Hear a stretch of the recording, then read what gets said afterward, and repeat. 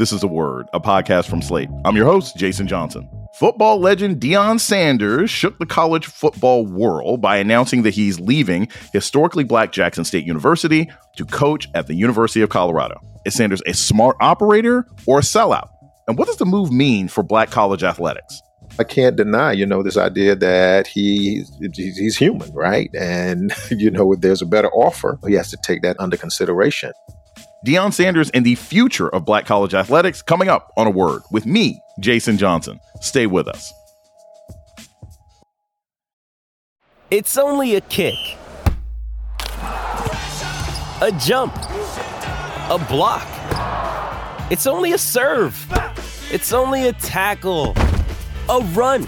It's only for the fans. After all, it's only pressure. You got this. Adidas.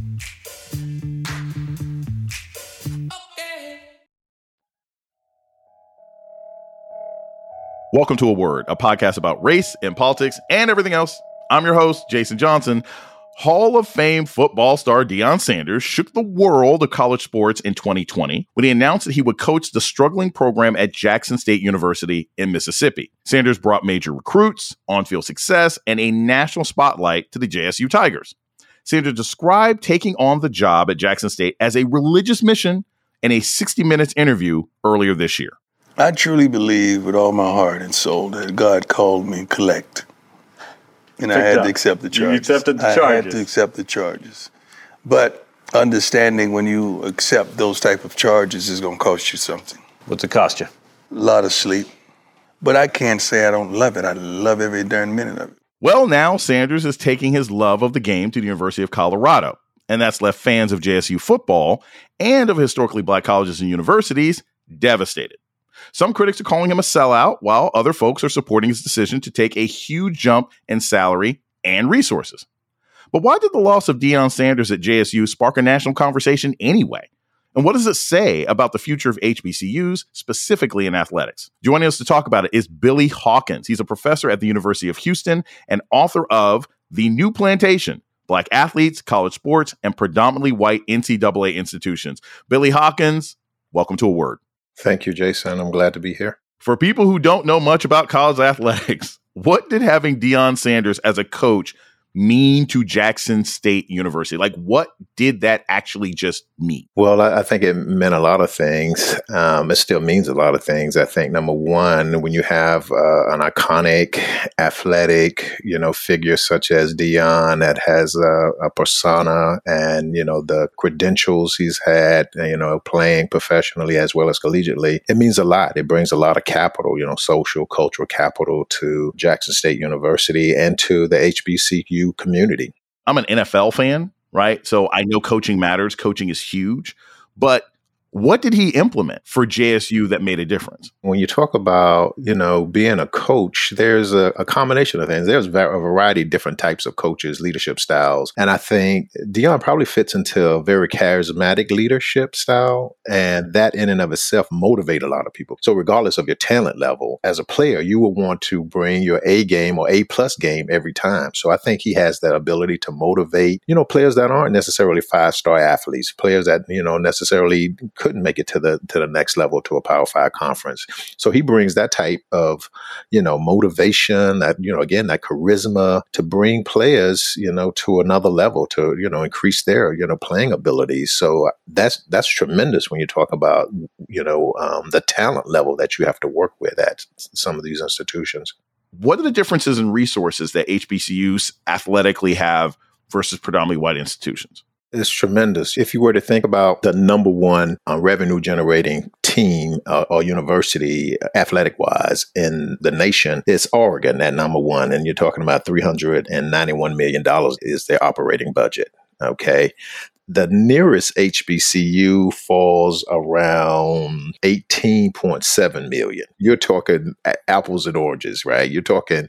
And who is that? Is that FAMU? Prairie View is the highest ranking, I think, of the HBCUs. So, and then from there, you have a cluster of HBCUs falling around 18 million, 17 million. But, you're comparing 300 million right? To 8, you have a lot more resources. You have a lot more when you talk about facilities and just, you talk about support in general. It's a tremendous amount of difference. Sanders' time at Jackson State University was chronicled in a Barstool sports series called Coach Prime. Here's a clip where he's talking with some of his players. We have an expectation. I know some of y'all don't have an expectation in yourself because it's been such a long time since you really excel and you really ball.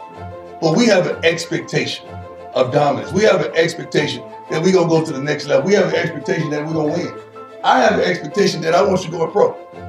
I'm sitting on interviews all darn day talking about y'all, talking about the expectation, talking about what we're capable of doing. But some of y'all got to really get serious and focus because that draft is going to come and go. And you have no plan for life. You have no plan for life. You have nothing. If football don't work out, what you going to do? What's sort of the difference in how an HBCU mentors and talks to their athletes as opposed to a predominantly white institution? Because as nice as that speech is from Deion, I think almost any coach could give you that speech. Almost any coach today who cares about their team would say, do you all have a plan if this whole football, basketball, or soccer thing doesn't work out? The difference is the context. The HBCU context is different in terms of nurturing the holistic perspective of not only the Black athlete, but also the Black student. You don't necessarily have sort of this cadre of leadership to help nurture that whole person at PWI. So I think the context makes a big difference when you talk about that speech, right? Because I'm quite sure they're hearing it in the classroom. There's this, a consistent type of message that's being received or being presented at HBCUs that's not at PWIs. We're going to take a short break. and we come back, more on Deion Sanders, race, and coaching in college sports. This is A Word with Jason Johnson. Stay tuned. Mom deserves the best, and there's no better place to shop for Mother's Day than Whole Foods Market. They're your destination for unbeatable savings, from premium gifts to show-stopping flowers and irresistible desserts. Start by saving 33% with Prime on all body care and candles. Then get a 15-stem bunch of tulips for just $9.99 each with Prime. Round out Mom's menu with festive rosé, irresistible berry chantilly cake, and more special treats. Come celebrate Mother's Day at Whole Foods Market. This is Jason Johnson, host of A Word, Slate's podcast about race and politics and everything else. I want to take a moment to welcome our new listeners. If you've discovered A Word and like what you hear, please subscribe, rate, and review wherever you listen to podcasts. And let us know what you think by writing us at aword@slate.com. Thank you. You're listening to A Word with Jason Johnson. Today, we're talking about Deion Sanders' decision to leave Jackson State football with Professor Billy Hawkins. For some folks, Deion Sanders leaving Jackson State calls to mind another notorious departure of a very famous sports star. The answer to the question everybody wants to know. LeBron, what's your decision? In this fall, man, this is very tough. In this fall, I'm going to take my talents to South Beach and join the Miami Heat. Miami Heat. That was the conclusion you woke up with this morning. That was the conclusion I woke up with this morning. Some people are making the comparison between Deion leaving Jackson State and LeBron leaving Cleveland. I'll say this. I think they're vastly different, right? To me, LeBron James was leaving a large business and choosing to go someplace else where he would be more successful. Whereas Deion Sanders literally said that God brought him to come in and take care of Black people in HBCUs, and that the white man's ice water ain't colder. And then the moment he had a chance, he went to another school. In your view, do you see these things as similar? Because there are some people who say, hey, look, it's simply a Black man trying to find a better opportunity in sports, and we're holding Deion to an unfair double standard. In terms of Deion, and, it sort of borders on the Messiah complex, in terms of how he was, sort of received this message and was sent to Jackson State as a savior. And I think that's prevalent in Black communities. We have not only a Messiah complex, but we have this Messiah fixation where we're looking for these types of leaderships, charismatic leaders to come up and to save us, right? That weighs a lot. And especially when you talk about the religious fervor of Black communities, right? When you talk about God said something, and here we have a community that take God's word serious, and those who are sent by God, we take that serious. So, when you weigh that in, I think there is some, significant difference when we talk about Deion and LeBron James. Now, the thing that I think is important, right? We're talking about athletes migrating, even at the high school level, we have this migration that's taking place at an early age. But definitely at the collegiate level now, especially when you talk about the transfer portal, athletes are migrating here and there across the country. The years of Eddie Robinson are gone, a coach that stays 57 years, And the same thing with players, professional players staying on a team and building a dynasty is very rare, So there's this tremendous amount of migration that takes place. And we're dealing with these capitalistic owners and operation when we talk about professional sport as well as collegiate sport. I can't deny, this idea that he's human, right? And there's a better offer. He has to take that under consideration. And I can't say that God didn't say, move to Colorado. Right. If God gave him one mission, he could have gave him another.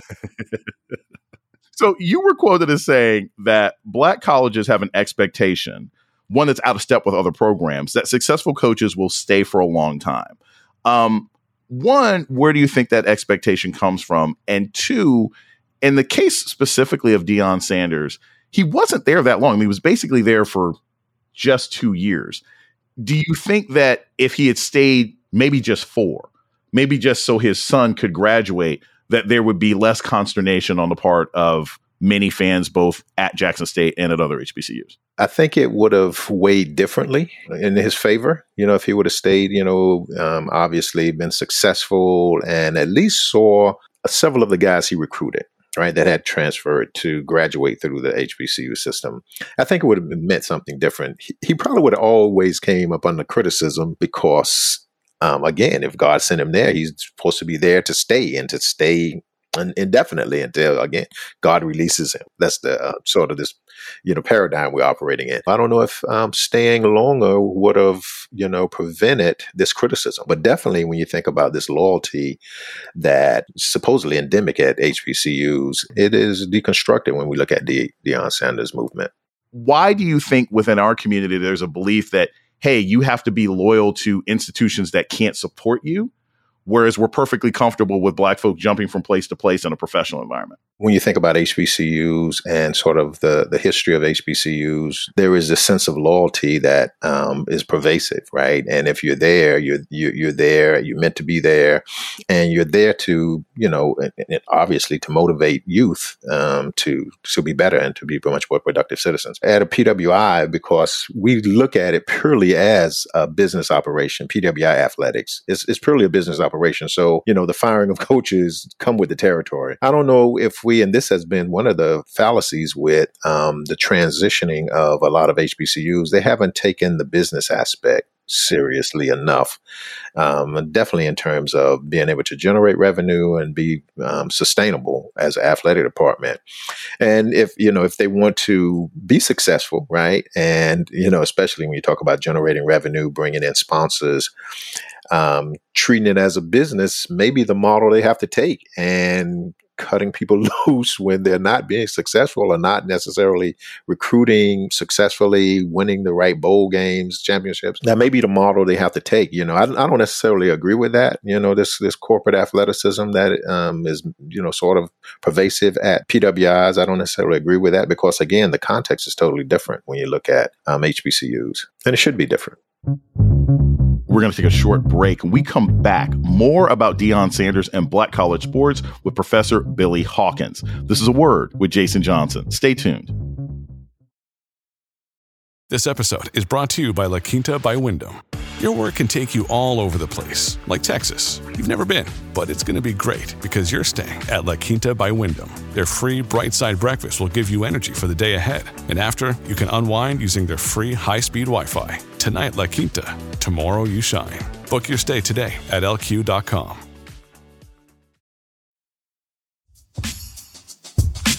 You're listening to A Word with Jason Johnson. Today, we're talking about college football coach Deion Sanders and the future of Black college athletics with Professor Billy Hawkins.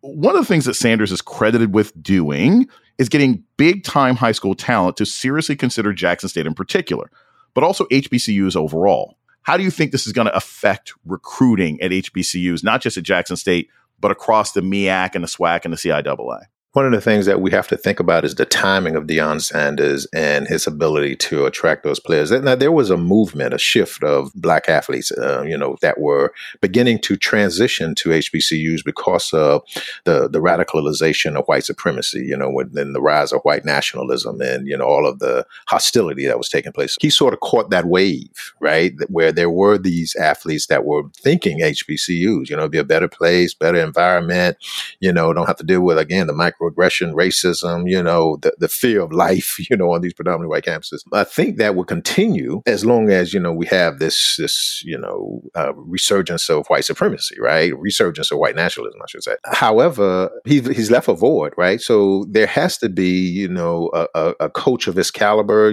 when you talk about personality, you talk about charisma, that can continue to attract those type athletes. So I think, that is the most important thing is, he set a model, he's created this model, and hopefully there are other coaches that will also take the lead and continue to recruit those athletes, especially when you talk about, challenging the conferences to increase revenue sources so that they can compete with some of the PWIs that they're losing these athletes to. So Deion Sanders goes to Jackson State. He does great. He wins a ton of games, only has 5 losses, goes to championships. That's wonderful. Now, Professor Hawkins, he's at the University of Colorado. This is a team that was 1-11 last year, hasn't been successful in a long time. What does a good year for Deion Sanders look like? Because he's not going to be supported by HBCU culture anymore. They ain't going to be people swag surfing in the crowd the way they were down in Mississippi.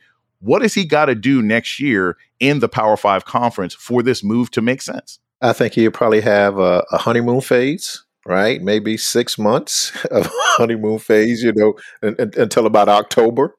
And he has to be successful. Coming out the gate, he has to be successful. He has to be able to at least, take this team above 500 his first year. And I'm thinking, in terms of being able to nurture the support he needs from donors, from, obviously the student body there. I think he has to, sort of win them over, and I think he's been doing that. It's been up and down. It's been a roller coaster where, he's caused some friction, obviously, with players leaving, but that's typical when a coach comes in. So I think if he, sort of is able to produce and deliver, right? He's able to win over and to, because you're talking about a community that, even though they produce some high caliber Black athletes, I don't know if they've had any Black head coaches. I don't think he may be the first, right? So that is a tremendous amount of burden that he's having to carry coming into that type of system. So again, he has to be successful. Back in 2020, Deion Sanders said that George Floyd's murder, in part, not in total, but in part, inspired his decision to coach at an HBCU. Is there anything in this sort of post-George Floyd world that still remains in sort of HBCU culture that will last beyond this, right? Is there still something there where people are saying, you know what? I still see these places of value. I still see meaning in these institutions. I still see, as a large corporation, a value in investing in these institutions because of George Floyd? Or do you think Deion leaving is sort of the internal sign that, like, okay, this is over and now we're back to status quo? No, I think, he's probably just a little glitch, and significant, obviously. But most of my research centers around PWIs, predominantly white institutions, and HBCUs, and looking at sort of the difference between Black athletes and predominantly white institutions and Black athletes at HBCUs. And I think the most important thing is looking at how Black athletes that transfer from predominantly white institutions to HBCUs, how they feel a sense of community. They feel, a sense of belonging at these institutions. They talk about the different coaching environments where coaches are, much more father figures in terms of their nurturing and mentoring.